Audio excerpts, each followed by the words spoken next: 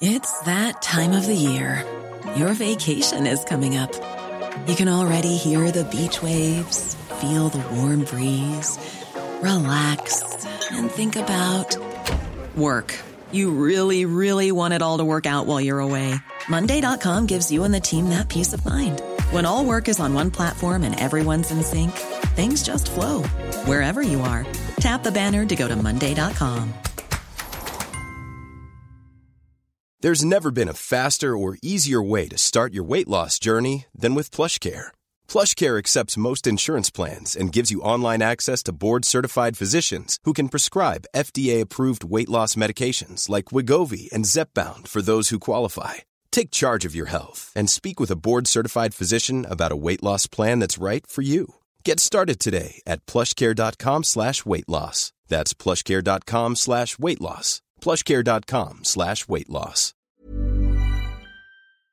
Hello and welcome to the Red Box Politics podcast from The Times. I'm Matt Chorley. Well, it's here. The most hotly anticipated poll of the election campaign has landed. YouGov publishing its MRP model with The Times. What does MRP stand for? The multi-level regression and post-stratification model. It basically takes a huge sample poll, over 100,000 people, and tries to model how different types of voters in different parts of the country are planning to vote, and then from that project what the election result would be.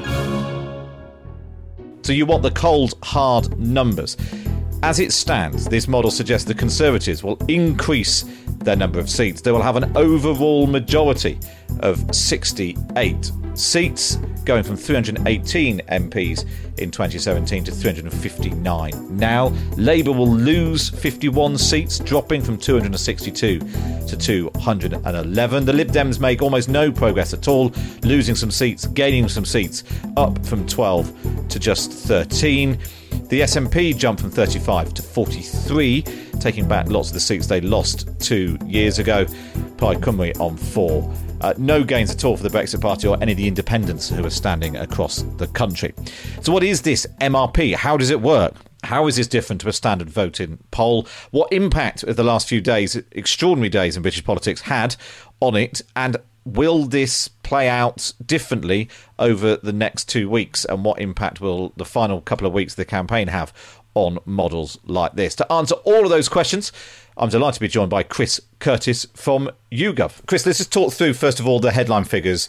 Tories projected at 359 seats, Labour 211, Lib Dems 13, Brexit Party not getting any, the Greens still on 1, the SNP up on 43, Plaid Cymru on 4. What is this telling us? Talk us through who's up, who's down. So we've obviously got the vote shares as well, which are fairly in line with what we've been seeing in our national polls. Actually, it's exactly the same vote share for the main two parties as it was in our national poll yesterday. So 43% for the Conservatives, Labour on 32%. Now, I suppose it shouldn't necessarily be a shock that if the Conservative Party is 11 points ahead like that, they're going to be gaining a load of these seats. And in fact, that is what the model shows. It gives the Conservatives a projected majority of 68 as they're gaining all of these seats off the Labour Party. Labour Party is down quite considerably on their 2017 vote share, and they're gaining those Labour Conservative marginal seats, and that's making up for the few losses that they're making against the Lib Dems and against the SNP. So before we get stuck into the numbers and the who's up and who's down and the churn and all of that, just explain to people how this works, because of course there are people who say, oh, but you know, this is YouGov and all the polls are wrong in 2017, but famously you ran this MRP model in 2017 and it forecast a hung parliament and everyone said, oh, that must be mad, and then of course that's what ended up happening. Explain what does MRP stand for, how does it work, and why is this a better indicator than the sort of the general voter intention polls? So MRP stands for multi-level regression and post-stratification, which is obviously way too long to be acceptable, which is why we call it MRP, or some people call it Mr. P, to try and sound even more groovy. Generally speaking, what we're doing is we're interviewing tens of thousands of people. In fact, I think this uses just over 100,000 interviews conducted over the past 7 days. And what that allows us to do is work out, using this model, exactly how likely every single type of voter in the country is to vote. So an old voter, a young voter, an educated voter, a 49-year-old who lives in a particular part of the country and has this level of education and is married and et cetera, et cetera. It allows us to come up with a probability of that type of voter voting for each of the political parties. Then what we do is we build a big sort of picture of how each constituency in the country looks and how many types of all of those voters there are in each of the 632 Great British constituencies. And then we basically match those two things up, total up all of the different types of voters in each area. And that means we can come up with a probability of each party winning each constituency. This is one way of trying to strip out the problem of some places which might have more older people, younger people, more or less inclined to vote and that sort of thing. Yeah, more Remain voters, more Leave voters, all of those kind of things. And it goes, quite a bit further than our traditional uniform national swing model, which would have just, gone, well, Labour's up 4%, let's add their 4% vote share on everywhere, which we know, given the increasingly sort of complicated dynamics of our electoral system, isn't very good at capturing exactly what's going to happen. And is there a lot of churn? I mean, it looks like, based on these numbers, the Tories are adding votes in the places they need to, rather than piling them up in places that they didn't. The Conservative Party vote share now is pretty much at its level it was in 2017, and that's because they are holding on to 8 in 10 of their 2017 votes, and then they're adding on sort of a few levers from other places, most notably the Labour Party. So about 1 in 10 voters who supported the Labour Party in 2017 have now moved over to the Conservatives, and that's not being reciprocated by voters going the other way. And when you run it out across the board, that means that they are getting slightly larger swings in those leavier seats in the North and the Midlands, and being able to gain a load of Labour seats there. Okay, so let's talk about the Conservative gains. Projecting 41 Conservatives. I mean, that's a big old chunk of seats. Which are the most interesting or surprising ones in those that leap out for you? Yeah, so I mean, you get what you'd expect in that the smaller the majority, the easier it is for the Tories to gain seats. But when you sort of delve into the data a little bit, actually the Conservatives are doing really well in the very Levy seats. So they're gaining seats like Don Valley. They're 8 points up in a seat like Don Valley, which is quite a Levy seat. Whereas on the other end of the scale, some of the remaining seats, and we mentioned the shock win in Canterbury that happened in the 2017 election, Labour's still actually slightly ahead in that seat on our current numbers. So that just shows how the sort of traditional uniform national swing models would have gone, well, of course, there's no way in hell Labour are going to win Canterbury on an 11-point Tory lead. Actually, this model is able to capture that a lot of those seats in the south. Stroud is another good example of a seat where Labour sort of won, and actually it's still one in 2017. You'd expect it to go on this model, and it's only just going to the Conservatives on this model. It's in the realms of too close to call. So it shows that these swings are different across the seats, and it's able to capture that picture. So to what extent is essentially, rather than people think, well, Theresa May failed to do this in 2017, she did some of the hard yards in 2017. She got much closer in some of these areas, potentially pushed some traditional Labour voters in these Leave seats to thinking about voting Tory, and what Boris Johnson is doing is sort of actually flipping them. I'm actually not sure it is so much that. Okay. Boris Johnson's achieved pretty much exactly what Theresa May's achieved. The one big difference is that Jeremy Corbyn in 2019 hasn't managed to achieve what Jeremy Corbyn achieved in 2017. Oh, interesting. So even though we've seen the Lib Dems squeezed during this campaign, they've not been squeezed as much as they were in 2017. So in a lot of those seats, there's more of those Labour voters going over to the Liberal Democrats. Also, the Greens vote shares up. So going over to the Greens in those seats. And that means that the Conservative Party can pretty much hold their 2017 vote and still get over the line. So we're talking about then, so the top Tory seats they take: Barrow, Furness, Ashfield, Wakefield, Penistone and Stocksbridge, Eastbourne from the Lib Dems, that one, then Newcastle under Lyme, Rother Valley, Bishop Auckland, Don Valley, as you were saying, held by Caroline Flint. There's a bit of churn though, isn't there? Because then you've also got the Tories losing potentially quite a few. Stuyvesant, Albans, Richmond Park, Stirling, East Renfrewshire, Cheltenham, Chipping, Barnet. I mean, a lot of these are either Scottish or Remain seats. Yes, so the general dynamic was, and we've been saying this throughout this entire election campaign, is the Tories look set to lose seats to the Lib Dems, they look set to lose seats to the SNP, but can they make up for it by gains against, from the Labour Party? On these numbers, looks like there's quite a few gains from the Labour Party, and actually very few losses. 5 seats where they are under a 50% chance of the Tories losing them. So actually they are holding on in most of those areas we expected them to lose, but still making the wide gains against Labour, which we expected them to gain. So let's talk about the Lib Dems then. You've got a projection of them winning 13 seats this time, which is up won on 2017. Not quite the game changer Prime Minister Jo Swinson was hoping for. The Liberal Democrats have ended up having a very difficult election campaign, considering how strongly they came into it. And we've seen their vote share squeezed and squeezed and squeezed as the campaign's gone on. They're on 13% in our opinion poll yesterday. And they're just, as they always have been, struggling under the first past the post electoral system. So these seats that they look still set to pick up, St Albans, Richmond Park, Sheffield, Hallam, are pretty much, being mirrored by seats that they look set to lose, the sort of slightly leavier seats, Eastbourne, North Norfolk, and then a couple of seats in Scotland, which they could lose because the SNP are doing so well up there. And one thing that will panic the Lib Dems more than anything is that one of the seats which is a possible Lib Dem lost is East Dunbartonshire, the seat of Lib Dem leader Jo Swinson. Yes, and the model still doesn't show that they're likely to lose it. In fact, they have about a 73% chance of winning it.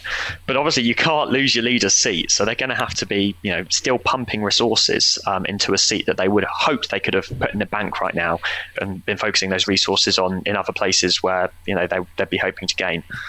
And that's presumably the problem. With the polls being squeezed like this, even if they don't, they'll now see this model, but they'll have been doing their own polling and that sort of thing as well. If they're having to put resources and time and energy into hanging on to what should be, if not safe, then, safer Lib Dem seats, then they're not going to be making big gains elsewhere. Yeah, and they're also going to be, I imagine, worried about the trajectory, because what this model is it's not a prediction of what's going to happen on election day. It's an analysis of where we are now. Now, if you're the Liberal Democrat and you've been squeezed hard nationally over the past couple of weeks, you'll also be worried that you could be squeezed even further in the coming weeks, and therefore even in those seats that you would have hoped would have been safe, the probability of you winning them could continue to go down over the course of this campaign. One of the striking things, I remember after the 2017 election going to the sort of, I think it was supposed to be a celebration photo opportunity. It was more like a sort of wake for the SNP, returning to the Commons in Westminster with far fewer seats. They were down to 35 in 2017. This projection has got them going back up to 43. Are they just taking back seats from everyone? A little bit. Mostly it's coming from the Labour Party. So if we've seen the Labour Party vote share go down in England and the Tories managing to gain seats basically on the same 2017 vote share, the same is kind of happening in Scotland. The Labour Party's dropped off a bit, so the SNP can broadly gain seats, just even if they just stand still from the Labour Party. And that's where most of their gains are coming from. There's some seats which they look set to gain from the Tories. Stirling should be an easy pick up for them, and possibly some from the Lib Dems as well, but mostly their gains in Scotland are going to come from those handful of seats the Labour Party managed to gain from them. Broadly speaking, what this model shows, and Scotland is always the hardest place to predict because it's got its own political dynamics which act completely separate to the rest of the country, and yet we still have to build a model for them, but with less data points because it's a smaller area.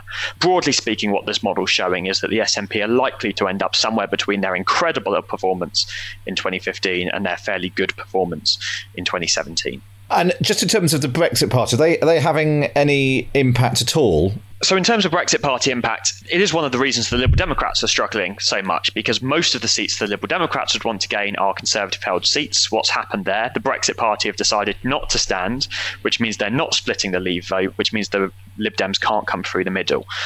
In terms of the seats they are standing in, they are, going to be making things a little bit more difficult for the Tories. There are probably going to be some seats which the Tories aren't going to gain off Labour because the Brexit Party is standing there rather than standing down, as was discussed at points earlier in the campaign. But with a majority this large, it's not something I think that's going to be keeping Boris Johnson up at night.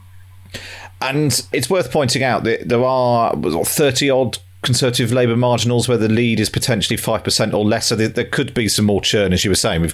This is a snapshot of if the election was right now and not if it was in 2 weeks' time. Yeah, and it's been a little bit less true across YouGov's polling, but if we look at the polls across the board, we have seen a small closing of the gap in that Conservative Party lead over the past week and a half. We have seen across all polling the Labour Party vote share increasing. Now, at the moment, that gap is 11%.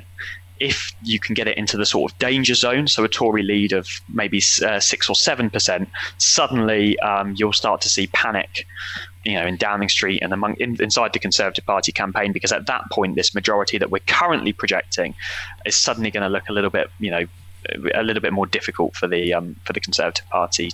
And just finally, you said that this has been based on a sort of 100,000 sample poll, which has been running essentially over the last week. So this will capture some of the manifesto launches. At what point might we start sort of seeing, Jeremy Corbyn's terrible interview with Andrew Neil feed it? How long does it take for sort of those big points in the election campaign to sort of feed into a model like this? So this is probably the point where it gets a little bit too clever for me to understand. We work with academics from UCL here in London, but also Stanford in the US. But broadly speaking, what it's doing is looking at whether the data's changed over the fieldwork period.